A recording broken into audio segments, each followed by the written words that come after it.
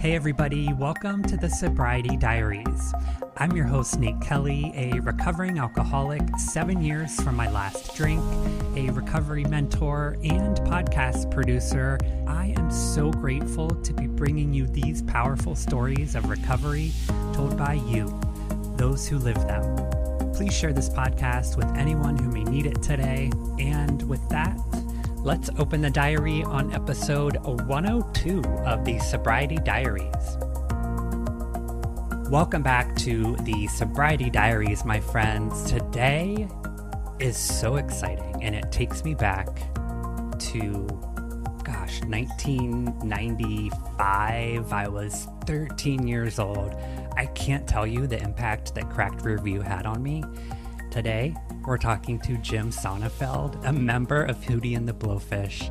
We're going to talk about addiction in the music industry. We're going to talk about Jim's personal journey.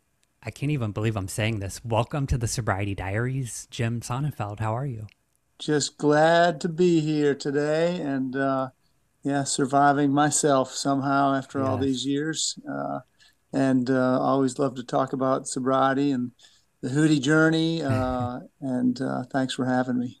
Yes, thanks for making time. I think you said it perfectly. Despite what we try and no matter what we did to ourselves, here we are surviving, right? Right. I mean, it's a journey of life. I always looked at people who gave me advice that said it's not about getting to the destination, it's about the journey. I thought they were full of it. I'm like, no, it's about getting to the destination. But here I am, nearly 6 decades in, and I'm thinking, yeah, it's about the journey. We're It all sure going to the is. same place. That's right. That's absolutely right. Jim, can you remember a pivotal moment in maybe the height of touring and when Hootie and the Blowfish, man, I can't remember a time in the 90s where you weren't there and you said just before we started recording the band is going 37 years strong. Do you remember a pivotal moment in your career where you thought, man, maybe I need to make a change? Well, we had a slow and then fast, move up to the top of the charts. It, started in the late 80s and still by the late 90s, I was feeling good about our career. But sure enough, by the early 2000s, it was apparent that, there were growing empty seats in the venues or the venues were shrinking in size. And our record company wasn't paying nearly as much attention to us by then. I think they'd probably made their money off Cracked Review and our first three albums. So we were in that place where it didn't look so good or feel so good. And that's sort of where my drinking took a turn, or my way of dealing with that feeling of, oh my gosh, the best years are most definitely in the rear view, no pun intended. I could look back and say it's all shrinking and I don't know how long it's even going to last. And I only dealt with it in the way that I knew, which was trying to keep celebrating what we had. And that always meant raising your glass, doing a shot, Yes. going out with the guys and saying, look, we get to be on the road. This is great. But as that really wasn't the reality anymore, that's where there was a big turn in my drinking. I started drinking, and it wasn't for the same fun, joyous reasons as it was in previous parts of my life. And so I did that as long as I could until it no longer worked. And that was the end of sort of 2004. And so it was a pretty ugly 3 to 5 year turn downward where my drinking was controlling me. And I was just trying to get that old feeling back, and it was never going to come. That was that was the first big turn when I was sort of moved from recreational use to habitual medication way of It really using. is. It turns into drinking to survive, right? Yeah, I mean, I thought I was having a good time. If anything, I was just trying to convince me and others around me that this is still great, right? Yeah. We're having fun, we're partying, and so.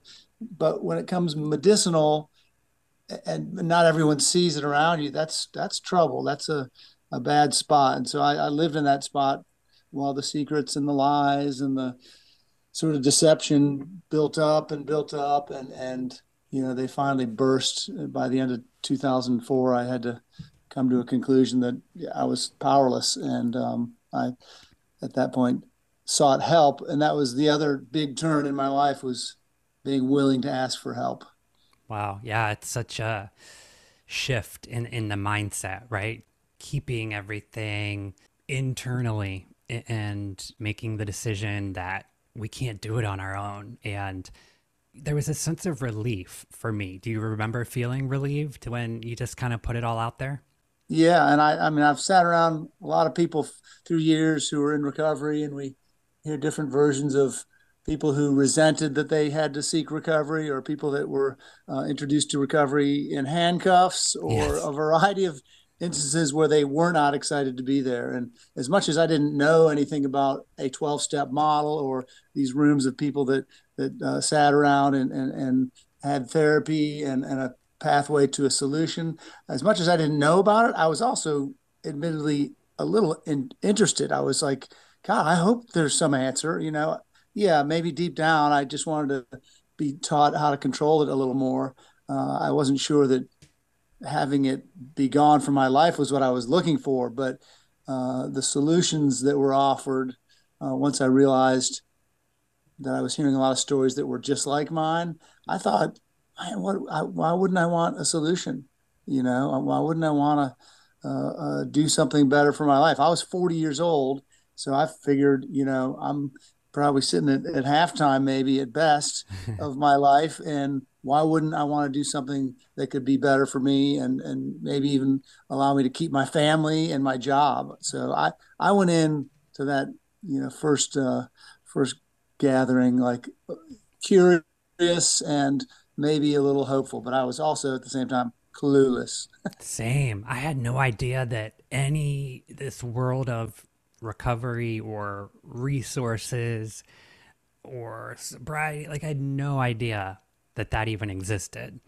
So there was a bit of fear for me in the beginning, and this big question mark of what my life would look like moving forward. So that was terrifying for me. Now, were you guys touring at the time?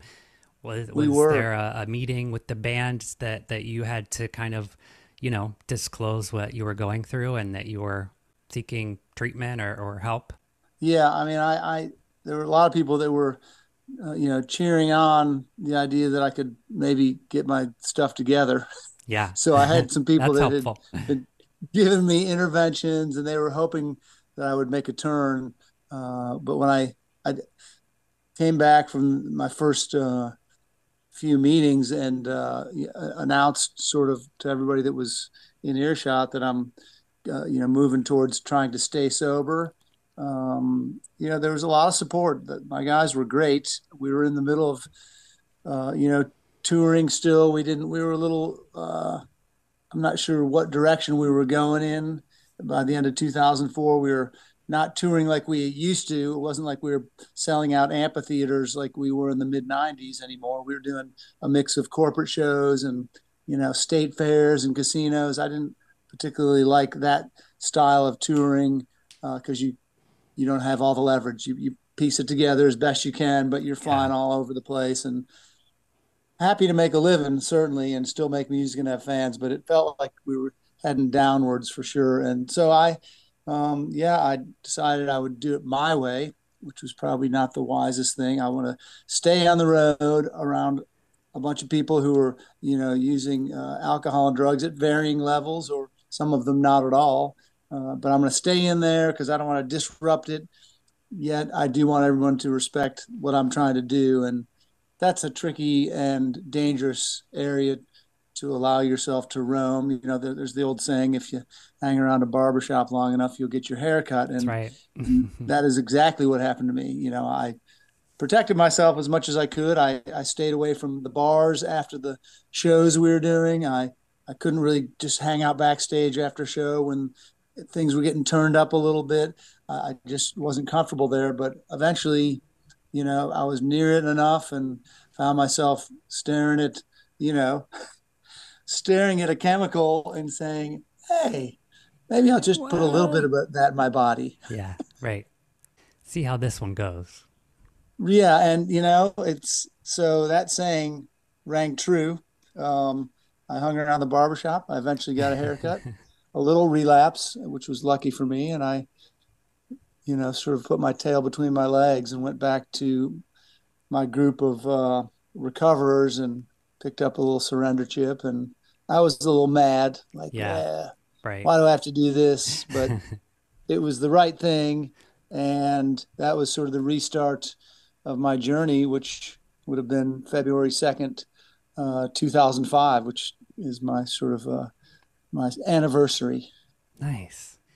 So, with Snowman Melting, then, is this a collection that came to life after the relapse? And talk about the process of that album. Yeah, well, it was part of my new journey in trying to make music without the help of any chemicals. And then eventually it became something I couldn't let go of. So my writing intersected with drug and alcohol use, which made for some dark material Yeah. and some, not very riveting material, let's just say.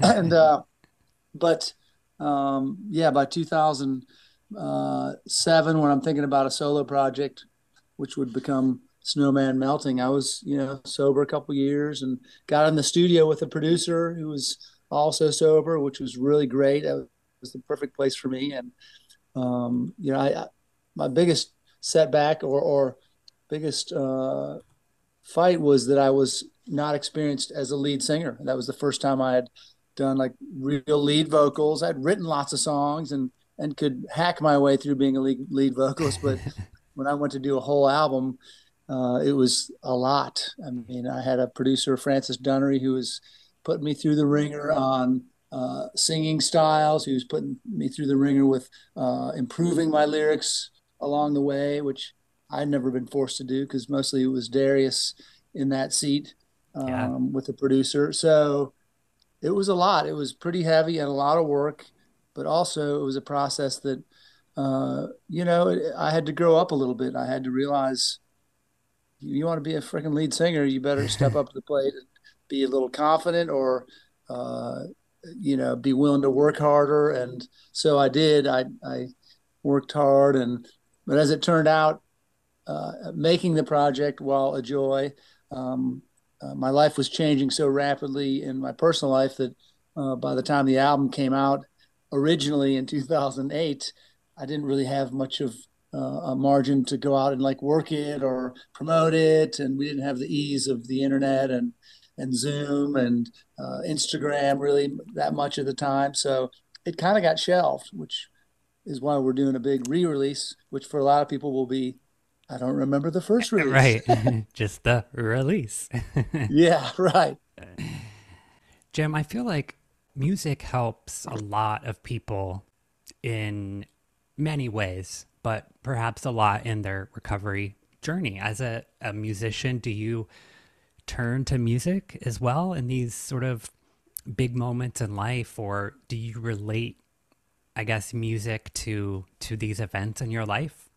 Yeah, I mean, all four band members of Hootie and the Blowfish were first fans. Music did something to us, and that's why we gravitated eventually towards picking up an instrument and attempting to write and record our own thoughts and feelings. So, for sure, we were inspired growing up by all sorts of music and lyrics, from rock and roll to R&B to country. There was a lot of stuff that uh, put Dean and Mark and Darius and I in a room finally in 1989 to say, let's try and collect this and maybe recreate some of the things that have inspired us, whether it was classic rock growing up or modern rock like REM or Mm, whoever. Let's try and do this. And when we started performing on stage, we'd all got the same feeling. We liked the sort of meaning and the idea of the interconnectivity of fans and members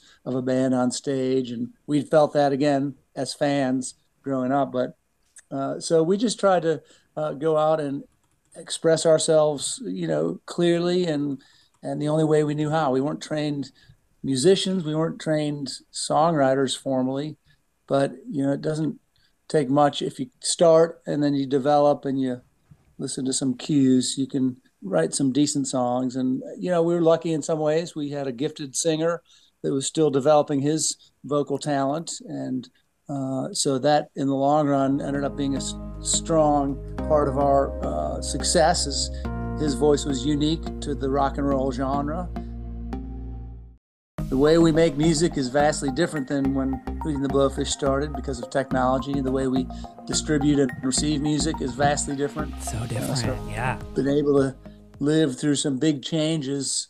I mean, if you look at when I grew up, going to a record store and buying an album made of vinyl for $4.99 with about 10 songs on it, that period is just like ancient times when you look at how kids that are the same age today receive their music and how much they pay for it and the way they listen to it, not on a stereo with speakers, but in their ears. And Does so it's that it's crazy. I never does that thought I'd be change the the guy to get to go through so many decades of change, and it's been interesting.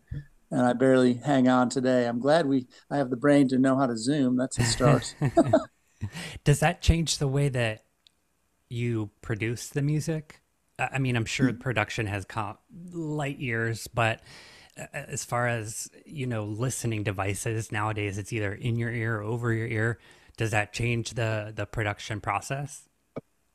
It does because we mostly listen on our phone or through earbuds or maybe a car stereo.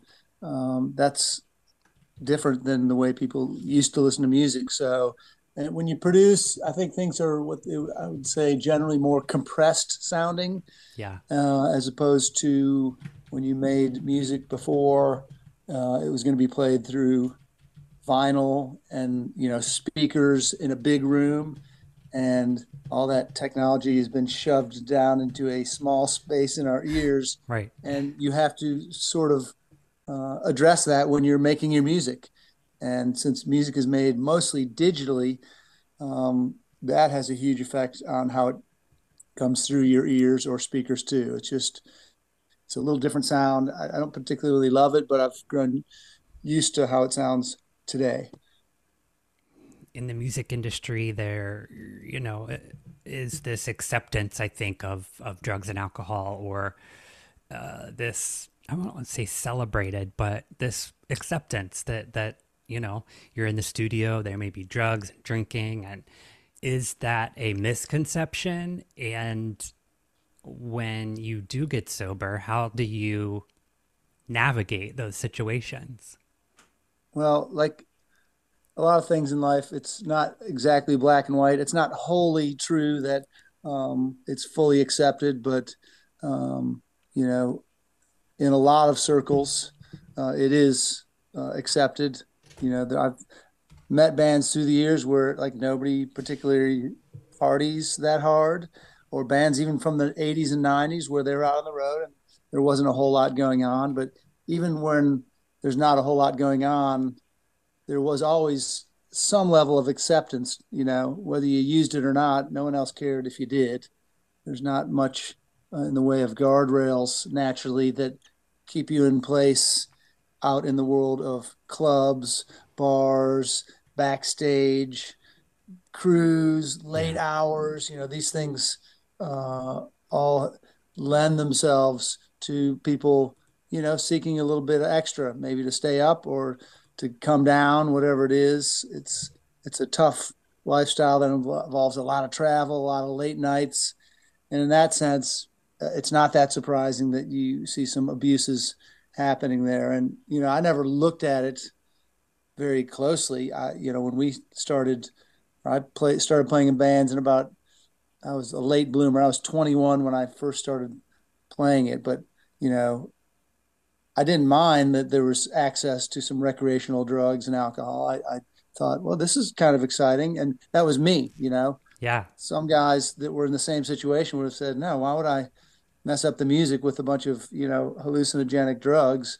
So it's different for everybody, but I seemed always to find myself amongst people who were Yeah. more liberal minded with with all that, and that's not any coincidence. I liked that. I liked that there were people that didn't care if I went to some crazy level, or if and I never cared if other people were, for the most part, either. And going down the road, it'll wear on you, as we see. You see a lot of people from at least the rock and roll genre figuring out later that drugs or alcohol no longer work for them. And then there's another whole handful where they realize they had a fatal relationship with drugs and alcohol. And I sure didn't want to be one of those people, but I was one that wanted his cake. What's the saying? You can have your cake and The, eat it too. yeah, yeah, That was me. I still want to be active. I love working out and playing sports, but I want to party as hard as I can. I want to make music, and I want to break some rules and feel like I'm a yeah. rebel, but I want to be perceived as a good guy. I had all these contradictions, which is part of after getting sober and having the obsession removed for drugs and alcohol. I had to work on these things still throughout my life, these contradictions where I want this and I want the other thing too. I want both sides of the coin to be mine. And that's not how life works. And that's, for me, when I do and practice the 12-step model, it always is going to show me which way to go, and that it's going to help me uncover my bad thinking or unhealthy relationships. So the more I go, the more I see the crazy contradictions I've had in life, that I've wanted both things. I want to be, do crazy things, but be seen as a normal guy. I want to get good grades in college, but I don't want to have to work for them because I'm There you busy go. partying. Right. Jim, if we have musicians listening and perhaps are using drugs and alcohol and writing some great music, but maybe using it as a crutch, maybe it's hard to see yourself writing and performing music without substances. How would you say to maybe, break that, and or for you, was that hard to imagine writing and performing music without it? Yeah, I had some fears because I had grown into a pattern that I used at the same time that I performed. I never was getting really messed up and then attempting to get on the stage, so that wasn't my problem.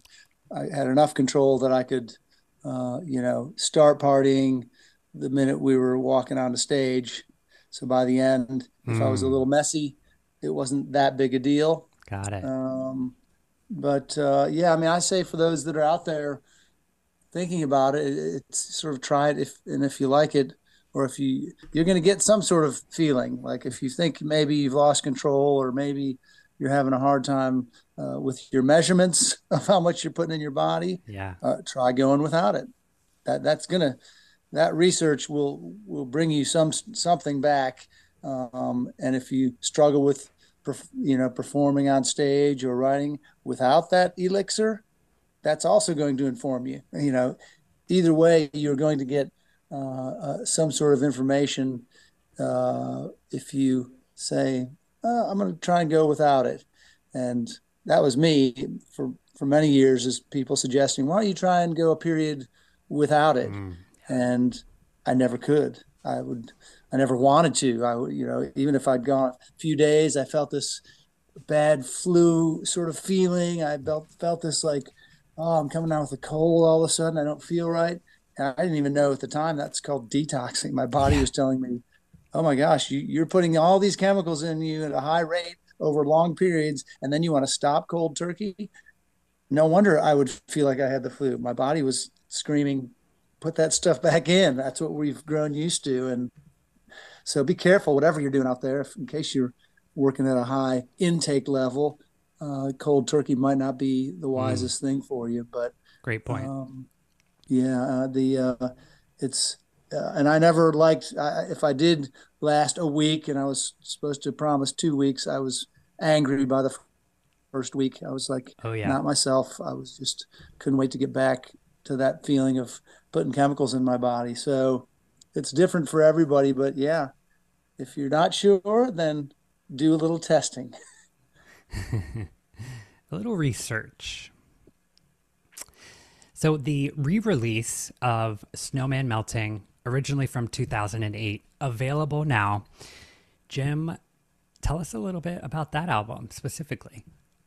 Well, the music comes from the myself and a few other songwriters I collaborated with, but mainly Francis Dunnery, who's a renowned artist. He's a British guy who's been around since the 80s, guitar prodigy, prog rock hero in the UK.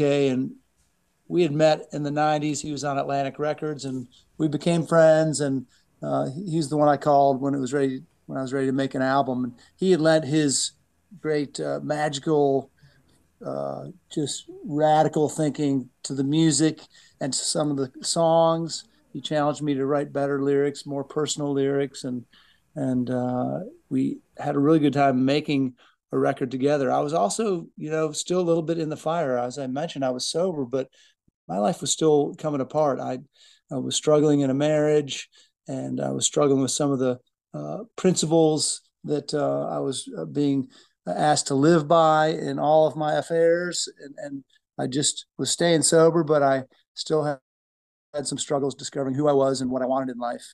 And so a lot of those lyrics are, I guess I could describe it as my, coming out of the fire. My ass was still on fire a little bit, learning the hard way who I was and what my ideas turned into in actions. I could tell myself I'm sober, I'm good, I've got better thinking, and my life is smoothed out. And in some ways it was, but there were some core ideas dealing with self-centeredness, dealing with lust, dealing with fears and a little pride that were still nipping at me. So these lyrics are about, not just I get it, I know it, I've lived it, I'm sober. It's a little bit like, damn, I'm still struggling with some of this stuff, and some relationships are unhealthy or falling apart or both. And at the time, I had two little kids at home too, so I had some fears of that I wasn't doing enough there. And so some of these song titles end up, talking a little bit about what that felt like. And, that's a good place to be. All that sort of stress and that urgency and that rubbing that we get when we're trying to do something new and different. Some of that really comes through on that album. And so I enjoyed putting that out on a CD, the popular compact Yeah. disc format. That's so relatable though for the recovery community. Still feeling like your ass is on fire, or you still have these areas of your life that need some attention, and I'm excited to listen to it. Yeah, the themes are right there, and they're all screaming, "Why am I still going through all these problems if I've been sober a few Right. years?" Right. Life is lifing all around us. Yeah, Still, it doesn't stop. yeah. A buddy of mine said, "There's no guarantee that anything around you will change after you get clean and sober." He said, "But if you do the steps, you will." That's I so thought true. That's what we can that's control, right? yeah. The only thing is we can control is our attitudes and actions. So if we don't change those, we're just going to keep struggling with the world. That's right. Jim Sonefeld, thank you. That was an amazing sort of glimpse into recovery in the music industry. I'm excited to listen to the re-release of Snowman Melting. Thank you so much for your time today. I think it's very relatable, and even though some may look at you as this musician and rock star, it's the same process. It's the same feeling. So thank you for bringing that relatability along with that sort of glimpse into recovery in the music industry. I appreciate your time today, my friend. Best of luck with the re-release of Snowman Melting. Any final words for maybe those who may still be struggling, or how to pick ourselves up and put one foot in front of the other, start your journey? Yeah, I mean the what was hammered into me, but took me a long time to get was get honest.